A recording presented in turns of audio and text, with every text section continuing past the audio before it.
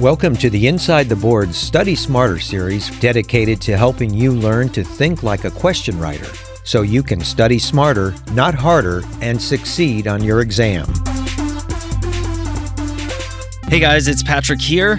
This is our question dissections collaboration with DaVinci Academy. Find them at dviacademy.com. We're creating question dissections for pathology and working on a health systems science and ethics question dissections product. These are all very similar to the Study Smarter podcast episodes that you're used to hearing. However, we will have video hosted over on DaVinci Academy's platform and the audio resting inside the Boards platform with some, free episodes like we've always done, but a little bit more attention, more expansive, and expect to see a lot more content and other things coming from ITB in the near future. As always, I appreciate you listening. I've been at this for over 5 years now. It continues, and we're going to be revamping ITB as a platform. We've got a number of awesome people who just joined our team. And if you want to join and help us with really anything, because we are as collaborative, probably the most collaborative medical education company, I'd like to think, then shoot us an email, info@insidetheboards.com. Thanks for listening. Here is our question dissections pathology case. All right, everybody. So we've got our second pathology case for you in this edition of DaVinci Cases Inside the Boards edition. Remember, you can find the video on our YouTube and then the audio on the Inside the Boards platform. So for this case, we have a 48-year-old man, so a middle-aged guy, and he's presenting to the emergency room with nausea, vomiting, severe pain over the right upper quadrant that began 4 hours ago. So kind of your knee-jerk reaction with this, obviously when you have right upper quadrant pain in the acute setting with nausea and vomiting, is acute cholecystitis or gallbladder disease. But you want to keep in mind some other things as well. Remember, the liver is in the right upper quadrant, so this patient could have cirrhosis or acute liver failure, could have some type of pathology affecting the biliary tree. So you want to keep all those things in mind when you see this type of presentation.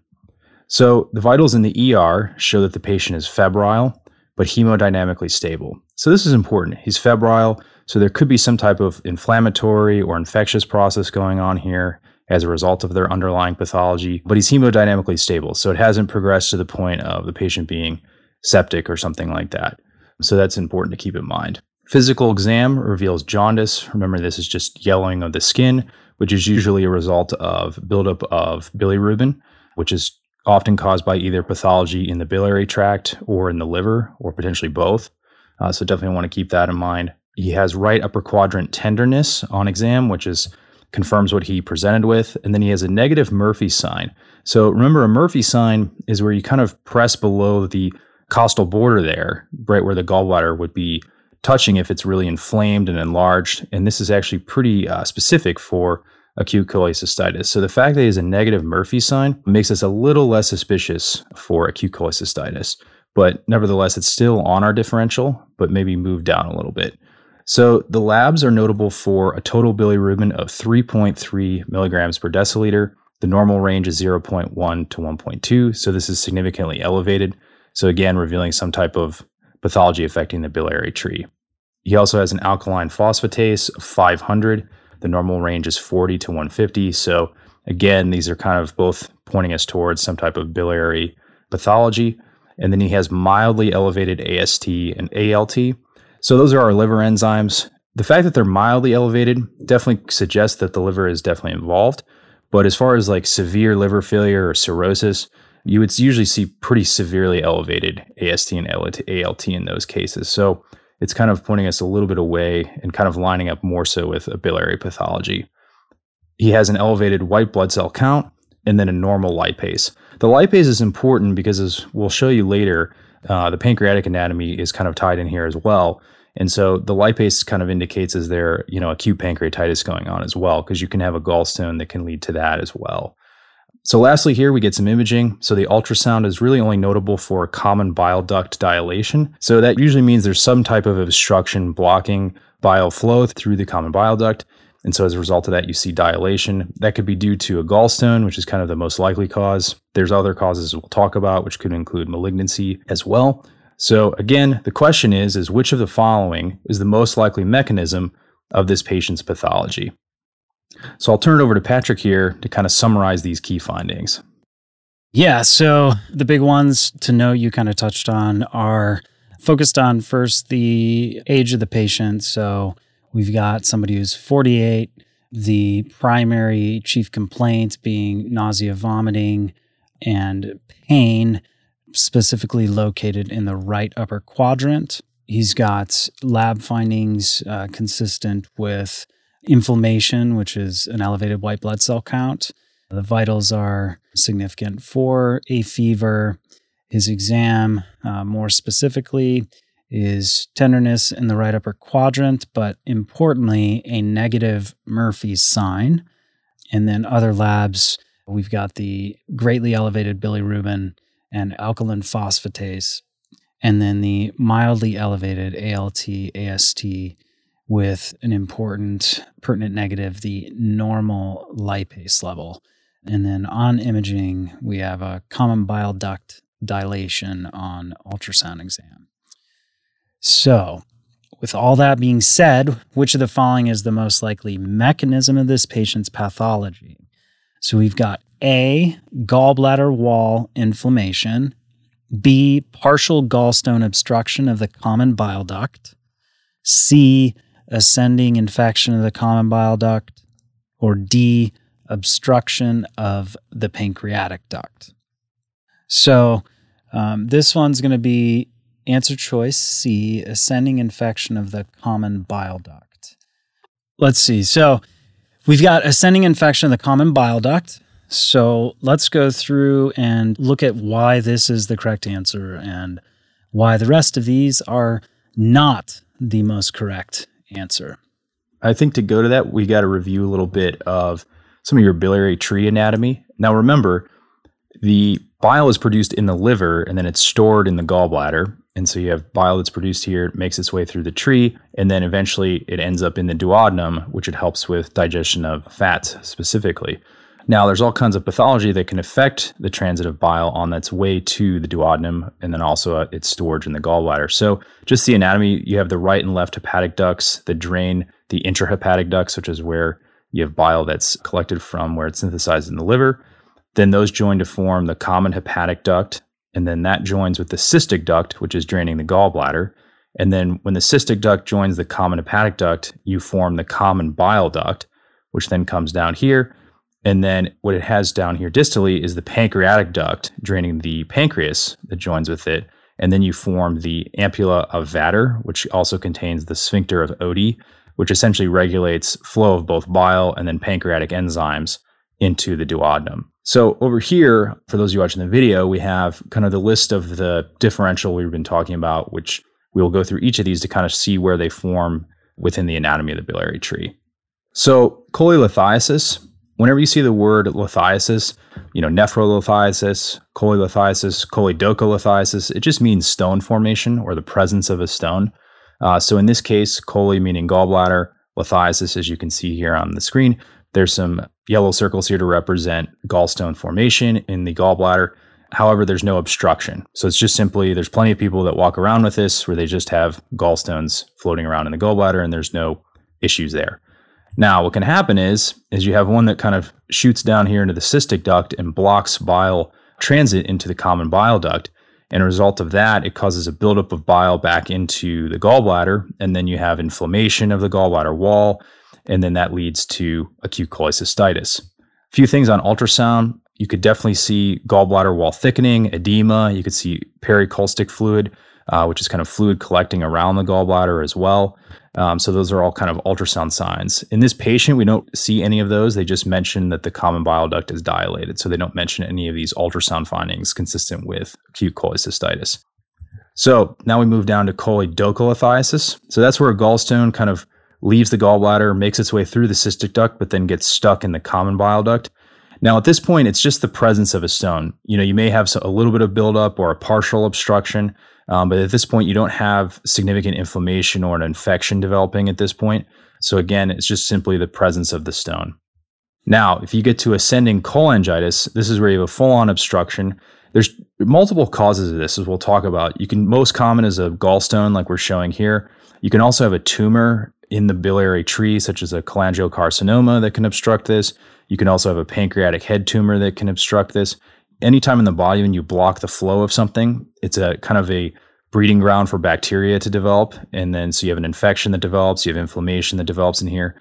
And then the ascending part is just as it sounds. It ascends up this biliary tree and then comes into the liver and actually affects the liver. So that's why you can see elevated AST and ALT as a result of affecting the liver. Lastly, here we have gallstone pancreatitis. So you have a gallstone that comes down and makes its way to blocking the pancreatic duct. So you block pancreatic fluid and pancreatic enzymes from being drained out of the pancreas. And as a result of that, you have premature triggering or activation of those pancreatic enzymes, which then triggers pancreatitis. So those patients are going to have epigastric pain, increased lipase, those types of clinical findings. So if we come back to the answer choices, I'll pass it over to Patrick here to kind of walk you guys through these. First up, answer choice A, or distractor A, was gallbladder wall inflammation. So that, in that case, we're talking about cholecystitis. And just a slight specification of the etymology. The chole is actually Greek for bile specifically. So that's why you see like these different iterations of cholecystitis, cholelithiasis, and choledocholithiasis. So cholecystitis inflammation caused by obstruction of the cystic duct, leading to a backup of bile into the bladder. There's also an autoimmune form of this. The classic findings are right upper quadrant pain with the positive Murphy sign. So you have that cessation of inspiration upon palpation. The dead ringer for this sort of thing is the patient can really time their pain to, like whenever I eat higher fat foods, for instance, they can see like this exacerbation of any like background pain that they have. You'll on lab findings see elevated white blood cell counts. You can see increased bilirubin or ALK phos, and the AST and ALT can be slightly elevated, also normal. You mentioned ultrasound findings. So the classic ones that are probably going to show up as descriptors on an exam would be gallbladder wall thickening and pericholecystic fluid, or fluid around the gallbladder. What's important to note here is that just the presence of stones inside a gallbladder does not mean a person has cholecystitis. I would just emphasize that. So just be careful when talking, explaining, getting pimped, etc., that you're making that distinction between cholelithiasis, which is just the presence of a stone without inflammation, and cholecystitis, which is inflammation of the gallbladder itself. So then answer choice B was partial gallstone obstruction of the common bile duct. So this would be at least starting on as a non-inflammatory process, but the word itself just means cholelithiasis or choledocholithiasis is just gallbladder stone in that common bile duct. So the common bile duct dilation on ultrasound would be a classic finding. You're still going to see probably that right upper quadrant pain, but you're not going to have like the stigmata of infection or general inflammation like a fever, for instance, especially on an exam when they're trying to make it as black and white as possible. Moving on to C, which was our correct answer, ascending infection of the common bile duct, which medically is termed ascending cholangitis. So this would be kind of best understood as the consequence of a garden variety choledocholithiasis that creates that stasis of bile and leads to an infection.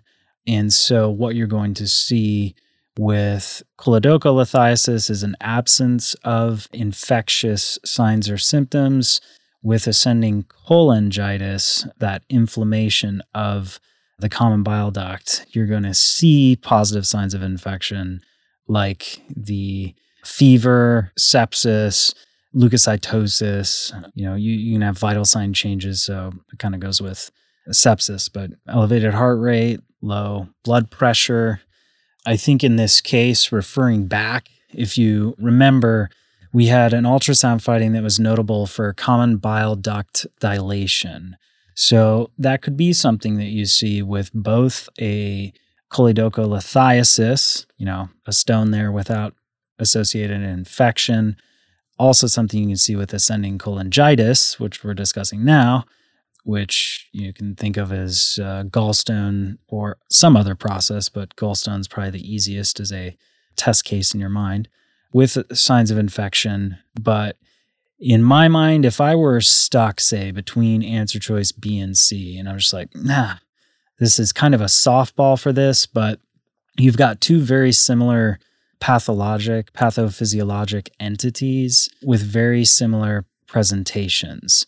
So you've got one that is inflammatory / usually infection, ascending cholangitis, and one that isn't. So in that case, just throwing it out there, if you're kind of stuck because you're like, oh man, all I can remember is that in choledocholithiasis, there's common bile duct dilation. Remember, they're not trying to trick you. So you've got this common bile duct dilation that you see as a result of infection along that biliary tree, or obstruction without infection yet. Maybe there's an impending infection with choledocholithiasis. But in any case, that common bile duct dilation with signs of infection, as we have in this case, elevated white blood cell count and fever, kind of like seals the deal for ascending cholangitis as the correct answer choice. You won't see the things that you do see in this answer choice with choledocholithiasis. In ascending cholangitis, expect to see the full gamut of laboratory abnormalities. So leukocytosis, increased bilirubin, increased alkaline phosphatase, and an increased ALT or AST, which you can also refer to as a transaminitis. The only thing I'd add is that on the ultrasound findings, usually you're not going to see like those findings we described for gallbladder wall inflammation or cholecystitis. Again, this is a pathology of the biliary tree. It's not synonymous with cholecystitis. So only finding a dilated common bile duct is very typical for this. So answer choice D, which was obstruction of the pancreatic duct. This is usually what leads to gallstone pancreatitis. Obstruction of the pancreatic duct is essentially going to be gallstone pancreatitis, because I'm pretty sure you can't have an obstructed pancreatic duct and not have like backup inflammation and all sorts of negative consequences from being unable to dump those pancreatic enzymes into the ampulla of Vater and pass through the sphincter of Oddi to the duodenum. In any case, gallstone pancreatitis. So as you can imagine, as it's in the name, it's caused by gallstones obstructing the main pancreatic duct, which, as I said, leads to a backup of the pancreatic enzymes. How do you distinguish this more particularly pancreatic pathology from stuff that is more dextral or to the right? I would say classically you get that epigastric pain that people describe, not so much to the right. And I will say as well, sometimes people who have liver or gallbladder disease will have more of like an epigastric-ish pain. But guess what? On an exam, that's probably not going to be the case. On an exam, if you've got an epigastric pain, the top thing is going to be probably a stomach or pancreatic process. So epigastric pain that kind of like radiates to the back has a number of different causes which get smashed. So besides gallstones, the G in get smashed, you can get pancreatitis from ethanol, trauma, steroids, mumps, autoimmune disease, scorpions. This is why I'm mentioning this one. I love it. Like why we need to know that. But hypercalcemia or hypertriglyceridemia, ERCP, and drugs generally. I get smashed. So ERCP, for those of you who aren't familiar, is here's a word, a $10 word. You can't use it much in common speech, but endoscopic retrograde cholangiopancreatography.